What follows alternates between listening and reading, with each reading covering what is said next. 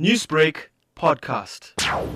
We as the South African National Blood Service, we are showing full support for Mandela Day efforts by reminding donors of the life-saving resource that they all have running through their veins. The former statement, Mr. Mandela himself, really epitomized the great value of giving selflessly to those in need. We are proud to be able to use this occasion to remind our fellow South Africans of the importance of giving blood, to ensure that those with various and sometimes life-threatening medical conditions get the life-saving transfusions that they need. We encourage people to reach out to us and learn more about what the South African National Blood Service does. This may aid them in finding other ways through which they can support our endeavors to provide people with an adequate supply of blood. And as the South African National Blood Service, we need 3,500 units of blood every single day of the year. And I would like to encourage anyone today who feels the need to visit us. We are all over the place. We've got 70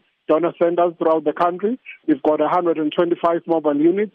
And they can pop in and just give 67 minutes of their time, knowing very well that by giving 1 unit of blood, they can save up to 3 lives. How can South Africans be part of this drive beyond today? Anyone who is eligible to donate, so that is anyone between the ages of 16 and 65 and who is in general good health, can donate at least 4 times a year.